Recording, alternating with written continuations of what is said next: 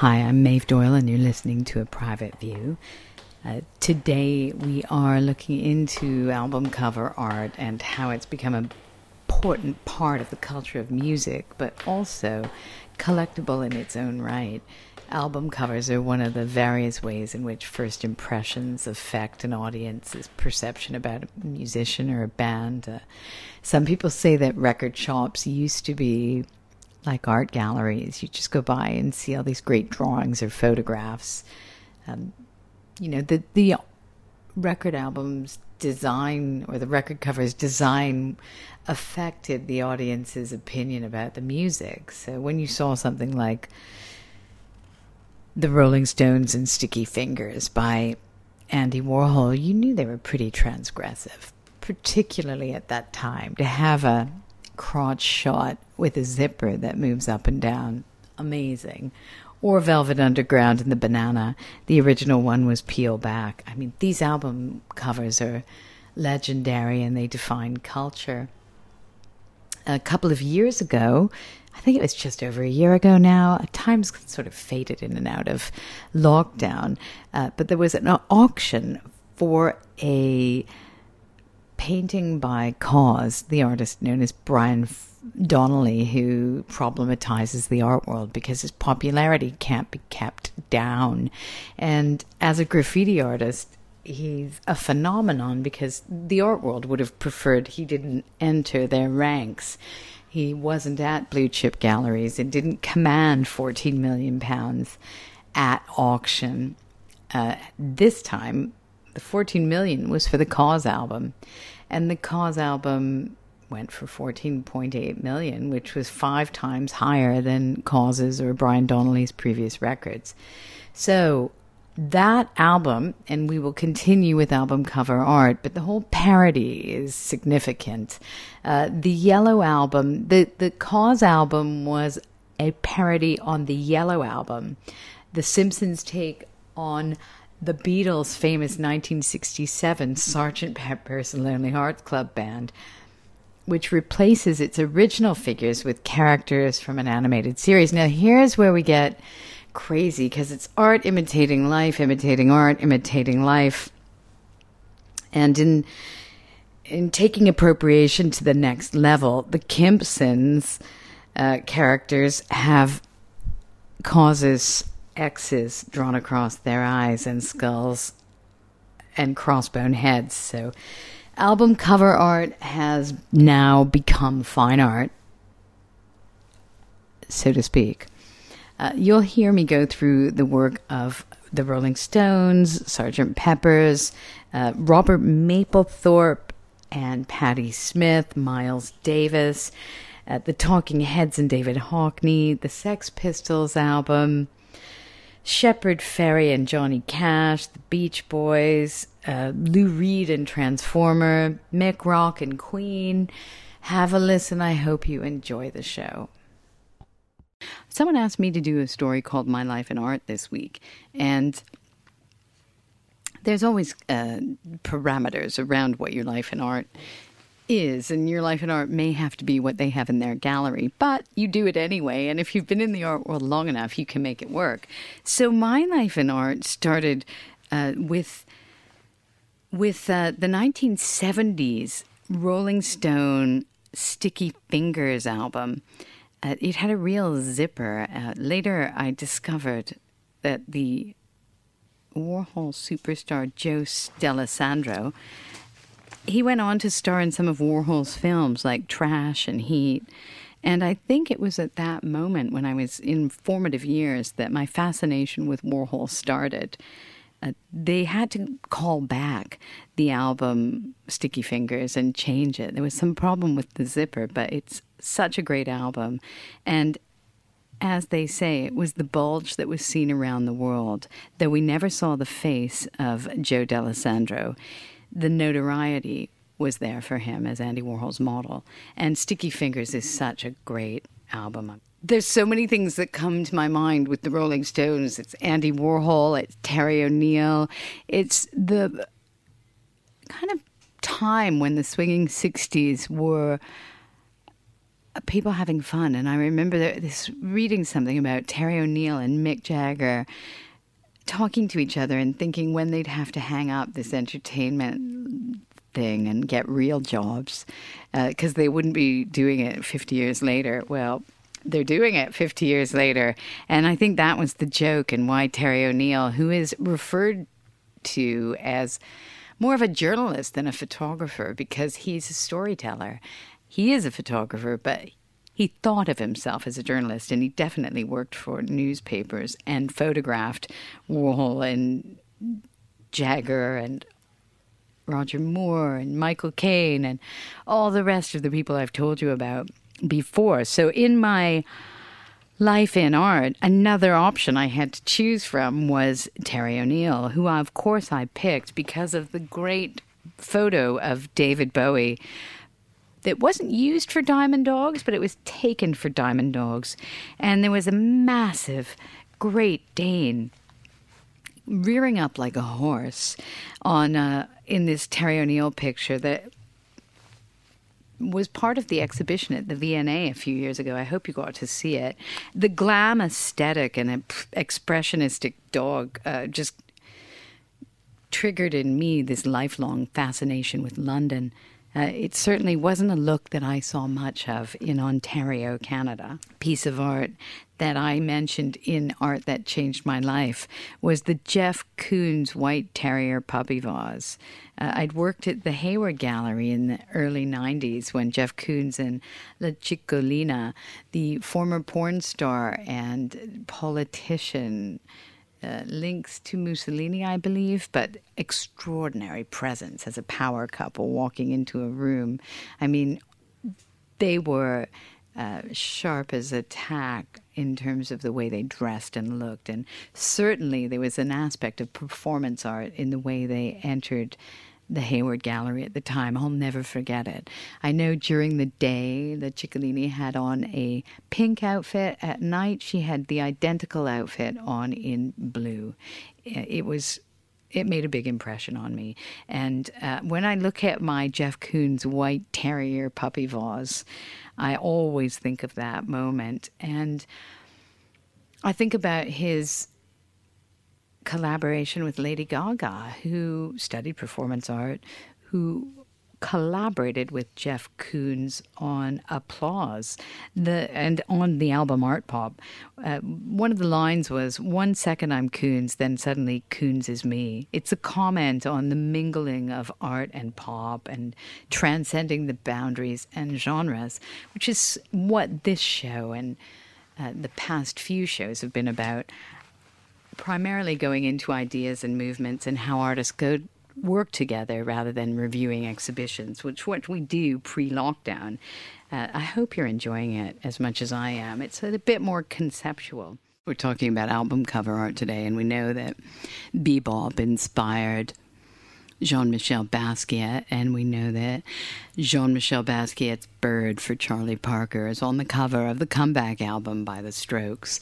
Today's show is a little bit about the history of album cover art.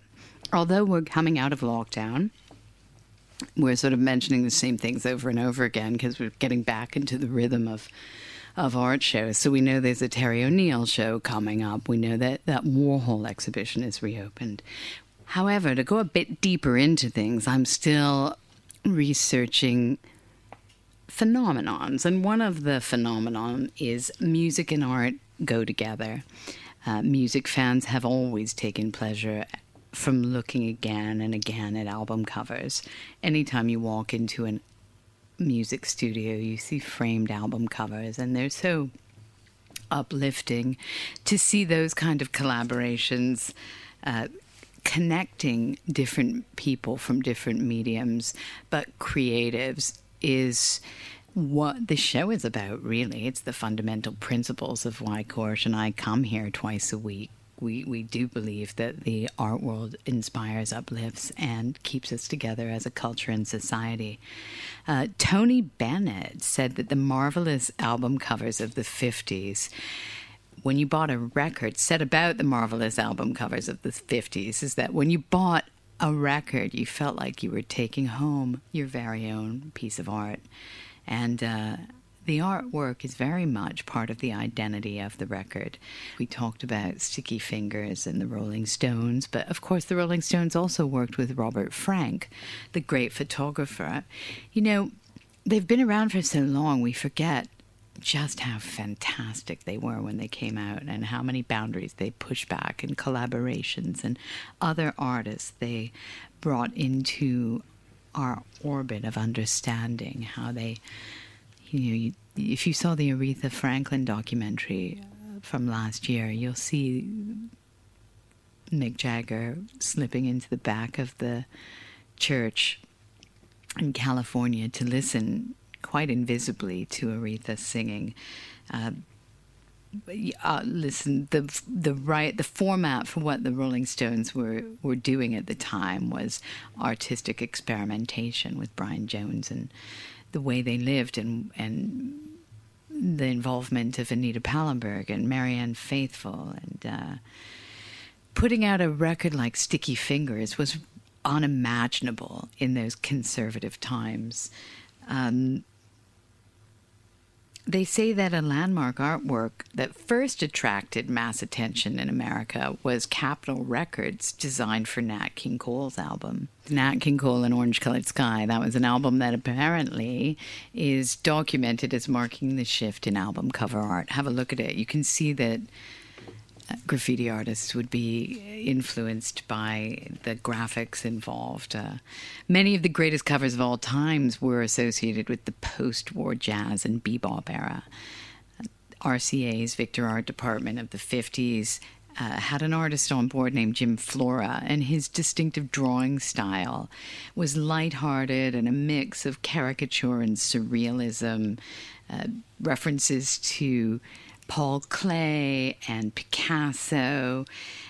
He was a great fan of Duke Ellington. You could see that Duke would take him into the studio, not in a dissimilar way to Frank Sinatra, letting Terry O'Neill be with him without monitoring what he was doing. They just let this Flora guy, this Jim Flora artist, hang around and sketch them. And Flora said all I wanted was to make a piece of excitement. So wonderful collaborations. We moved into the late 50s, early 60s, and groundbreaking photographers started doing album covers. You can see them on Charles Mingus's albums, Art Blakey, Miles Davis. It wasn't just jazz that was undergoing an album revolution. Album art was hitting things like Jailhouse Rock with pictures of Elvis in sort of stylized poses with lettering across the cover. Little Richard, Howlin' Wolf, Chess Records got into the album cover art. I read something getting ready for this show about record stores used to be like art galleries.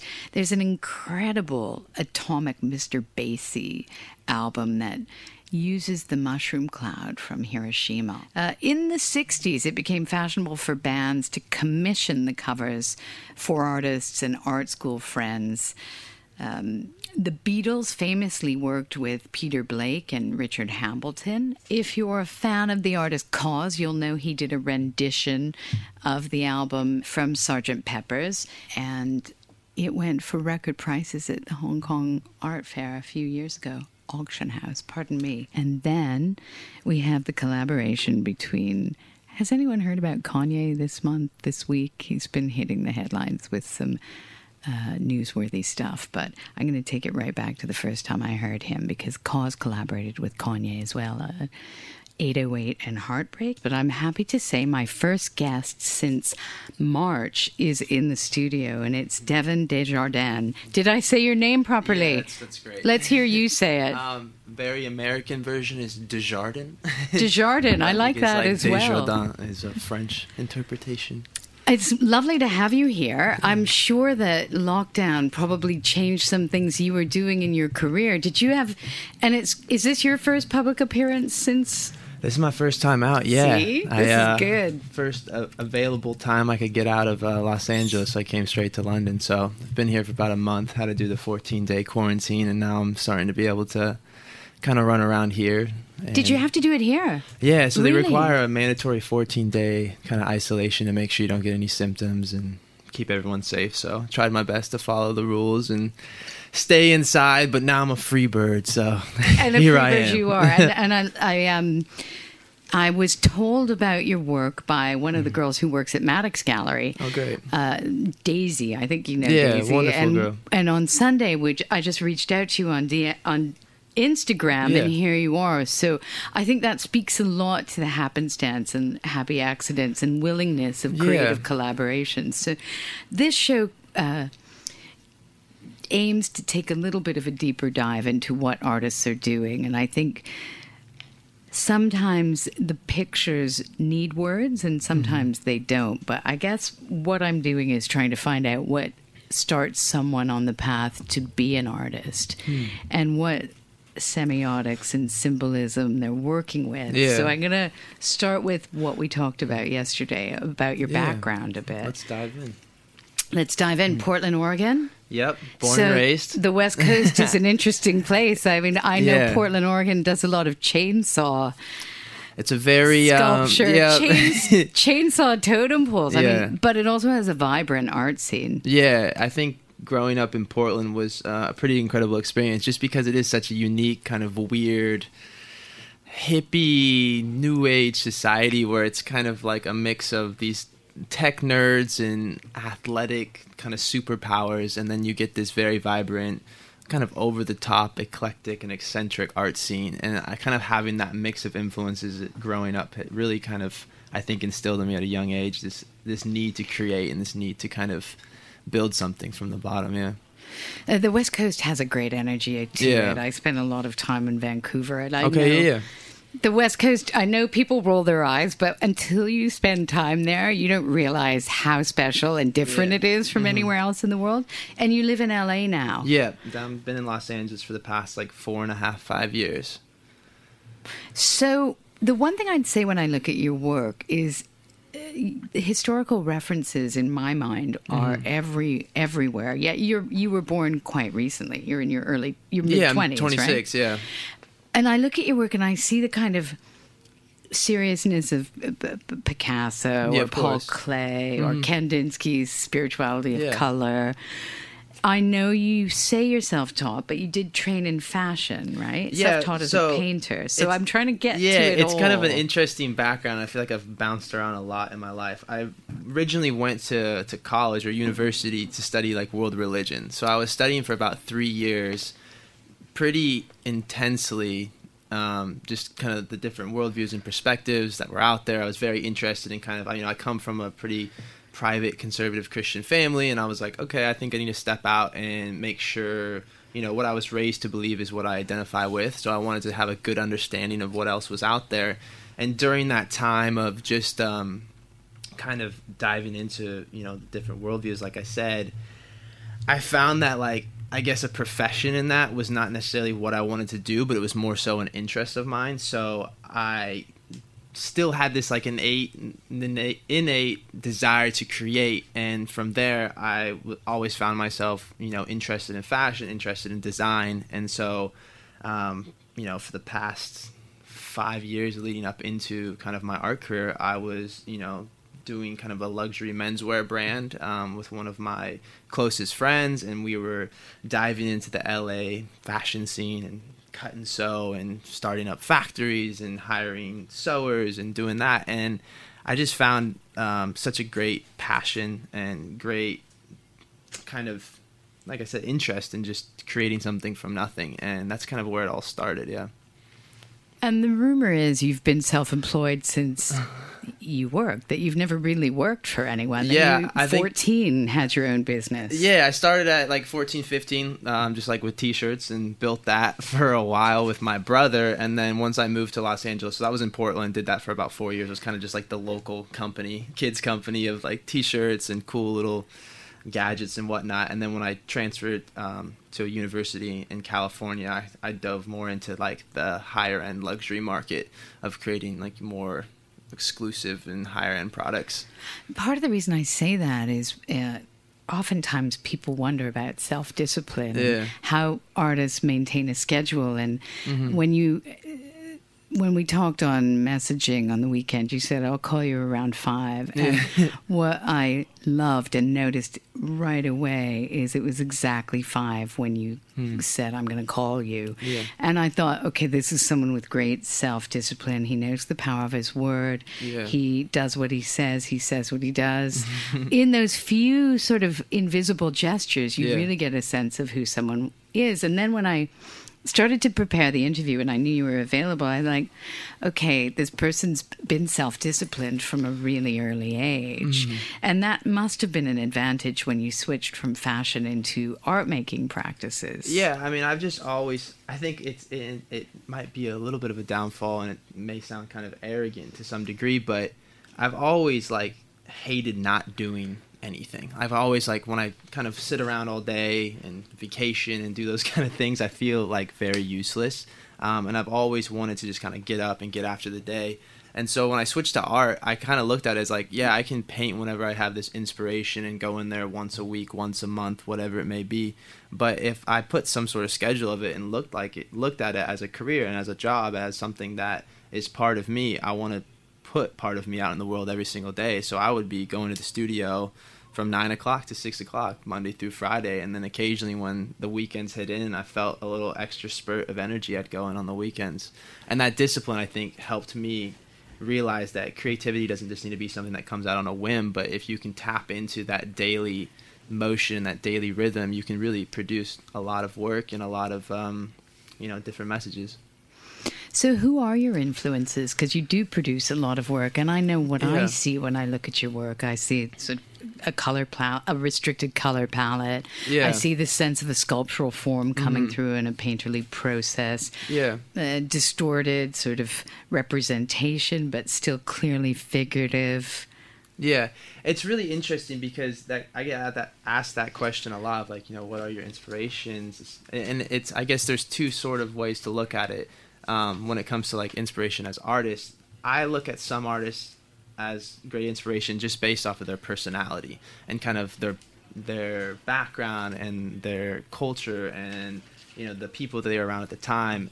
I love kind of the craziness of Tracy Emin, and I love the dark and kind of twisted personality of Francis Bacon. While when it comes into techniques, I love obviously Picasso's a huge influence in my work with Cubism, and I don't know. It changes so much for me. I love old master paintings, especially the portraits, just because I find a lot of my work, parallels with that kind of portraiture that's been from the past. But yeah, it's hard to pinpoint one specific kind of. It's because you're always taking things in. Yeah. Have you seen much since you arrived or got out of quarantine? I just went to. Why am I losing this? The National Gallery. Yeah. And that was cool. Yeah. Just obviously looking at all of the old master paintings, but a lot of the galleries right now are closed around here, so it's hard to get in. And even if they're not closed, they look closed. Yeah. So it's strange in that sense too. With the idea of world religion, the philosophical study of world religion, you notice early on that words are inflammatory and words are political and words are weapons. Yeah. So for me, what I get stuck on is your world religion study, the 5 big religions, what they all have in common, and the kind of switching into painting. Yeah. I'm going to go here. Yeah, if no, I'm wrong, please. tell me. Yeah, Did no. something shock you in those days? Because I've been shocked with words before and how people react to them that made you want to go into a visual. I know there was therapy involved as well with myself when I was younger. I know that there's this form of trying to work things out. Yeah. Take it away. I think the desire for wanting to bring kind of those studies and the idea of many different religions into the work just came from a place of seeing how much separation has come from, religion, when in fact, when you look at kind of the parallels through most of the major religions out there, there is a very strong connection between each one, So let's name them. We've got Yeah. Buddhism, Hinduism, Muslim, Judaism, Christianity. Yeah. And the tenets in most of those are the same, with the way they're articulated a little bit differently. Yeah, and this is like, stuff that I'm still wrestling and struggling with, so I don't have a specific answer of where I'm trying to necessarily point this yet. And I think that's the beauty of being able to paint, where it kind of allows you not have to be up there on a pedestal preaching and talking and saying this is what it is, but it's more so just representation of my mind and where I'm at with struggling with certain things. But I just wanted to create, a symbol, a work, a body of work that could create the conversation around the idea of just protection and the need for spiritual, mental, and physical protection, without saying, this is the one way to receive that, this is the other way that you have to receive it, but more so having a piece of work to be used as that kind of totem to then speak around it and allow people to have an open conversation. Yeah. I'm going to let you off the hook a bit and read a quote that I read you wrote by Iris Apfel about finding personal style and how it's something you have to search for, because visuals are a vocabulary and the way you dress, the way you present yourself, it isn't all consumerism and vanity. It's the way you carry yourself. And as a species, we read each other through those symbols. Does style still sort of resonate with you? Is the way you dress important? Yeah, I think so. I think, style is the first kind of way you interpret someone's whole personality. And I think style is important to have because it allows people to understand who you are on an outside perspective. It doesn't necessarily make you who you are, but I think it's a good way to kind of hint at, something else. I think you have to know who you are to have style. Yeah, I mean, it's so hard. Sounds horrible, but I was you walking around in the Harrods and the Selfridges yesterday, and I was with my friend, and I was like, it's so weird. Like, so many people are dressed nice, but they have no style. Like, they don't really know how to create their own unique look. It's just kind of a regurgitation of the name brand plastered all over them. And I think you're very right when you say you have to know yourself in order to have like a unique style. So as an artist, that takes you into another realm. Like, how does an emerging artist cultivate a collector base? How do you have shows? I know firsthand that I would want to work with you again because of you make it. There's a certain charisma in dealing and charm in dealing with someone who is reliable and their word is good and they show up. So you've got all of that. How do you make the rest of the magic happen? You just had a show in Los Angeles, correct? Yeah. I did that with Coates and Scary, Richard and Chippy. British guys? British guys, yeah. They're from out here and they've been in the art scene for God knows how long. They've been just a great mentors, great friends, first and foremost to me, and they just did an incredible job of helping me get that first show up and running. And I'll just add this because it kind of ties into the theme. They have big links with the music industry too. They used to have a place in St. James, and I know they were selling. I know they had a gallery there. I'm not exactly sure the music tie. I'll have collector base, I think. Yeah, something. I'll look into it. They have huge collector base in the music scene. That's it. I think it was something like Green Day and. Yep. That's crazy. You know that. That's amazing. Green Day and Dan Baldwin. And they were just charming to be around. So I could see why they would eat up the opportunity to show your work. They've been around before. I mean, they visited me when I think I had just painted a stand-up double bass. It was like I reconstructed it with a friend of mine, Elizabeth, and he came and saw it in a shop and then was like, I need to meet this kid. So it was before I'd even touched the canvas. He was mentoring me and telling me about art. It was really quite an incredible experience with him. But it's important because dealers have had a sort of strange reputation because of commerce infusing it. But dealers used to be the people who would draw out the difficult and the difficult things that artists didn't want to do. So the Leo Castellis or the Betty Parsons or maybe even Peggy Guggenheim would bring out the sides of artists that other people didn't want to see. And I think your dealers have that same quality of being able to go into maybe a dark side or something that's more difficult to understand. So lucky you to have your first show with them. Yeah, no, it was great. And to kind of circle back to answering your question about developing a collector base, I just think it's something that has to come a little bit strategically, but more so authentically, of just having genuine relationships and connections with people in the art world, and some even outside of the art world. And they could be new collectors and new, new people entering in and wanting to become collectors. And I think it's just a matter of having solid, genuine conversations with people and allowing them to connect with the message that you're trying to tell. That's leads me to this question. In a collector base, do you think a lot of collectors are buying into the artist as much as the artwork? You smiled before I said it. Yeah, you knew where I was going. Yeah, I mean, is the cult of personality a big part? I'm still, fairly new, as I've been painting for just about 2 years now. So it's like I'm fairly new to like kind of figuring out that question.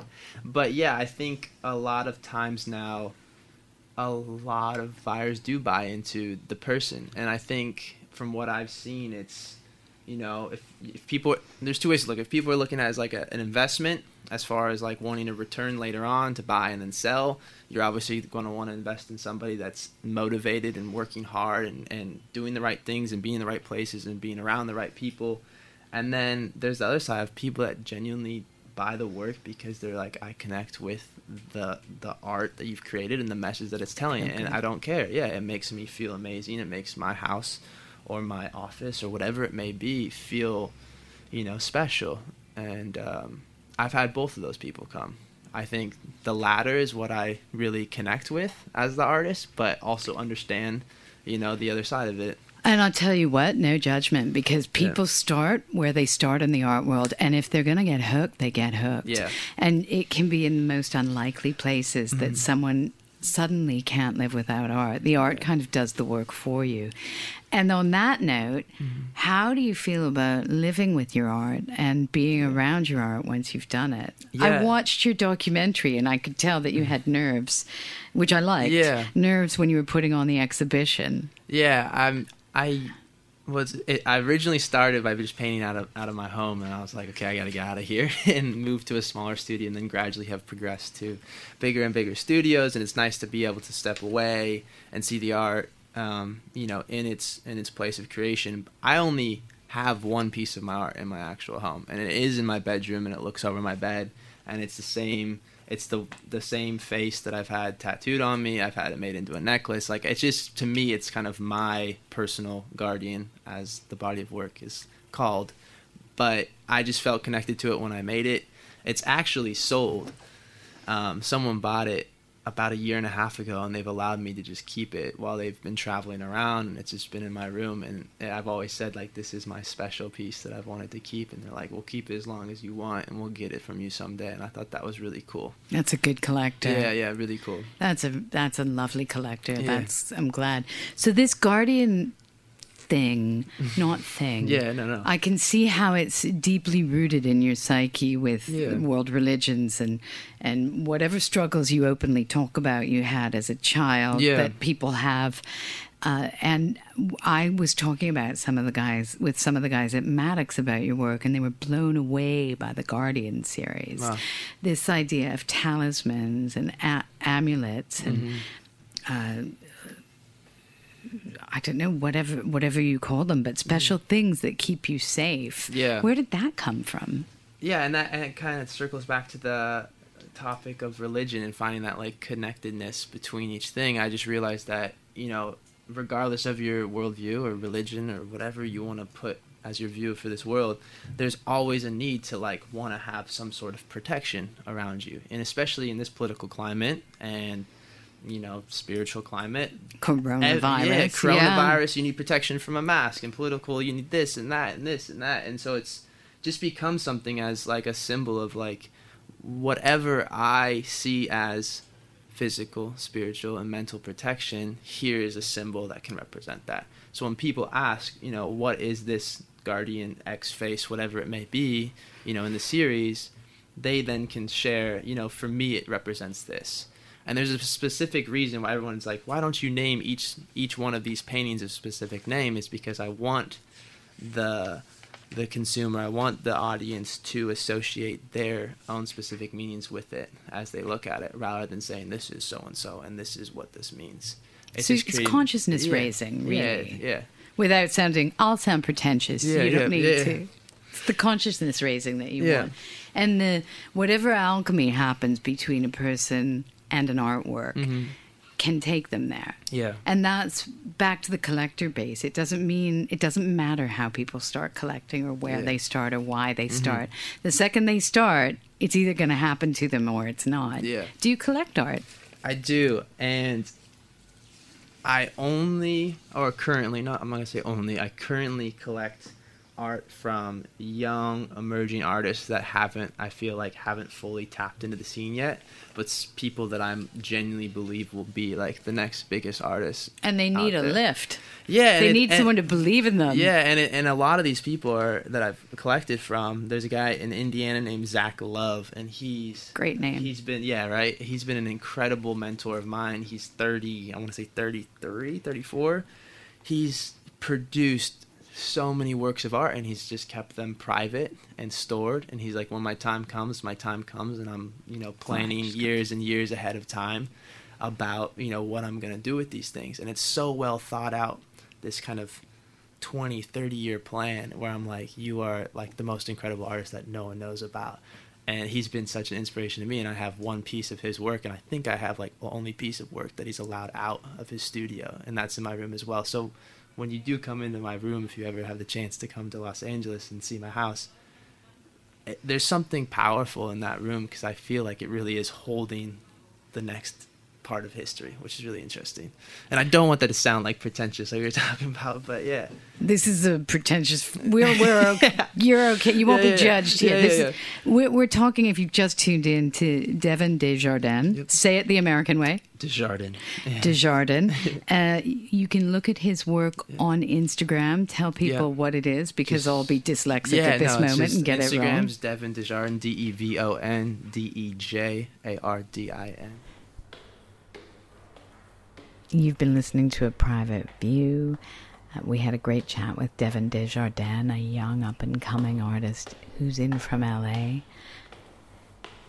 He's plugged into the art and fashion scene, one to watch without question. If you like the show, please subscribe. Anything you want to chat about, feel free to get in touch. My Instagram is at maevedoyle.art or maeve@maevedoyleart.com. As always, thank you, Khurshid Homi, for producing the show, and we'll be back next week. Thank you for listening.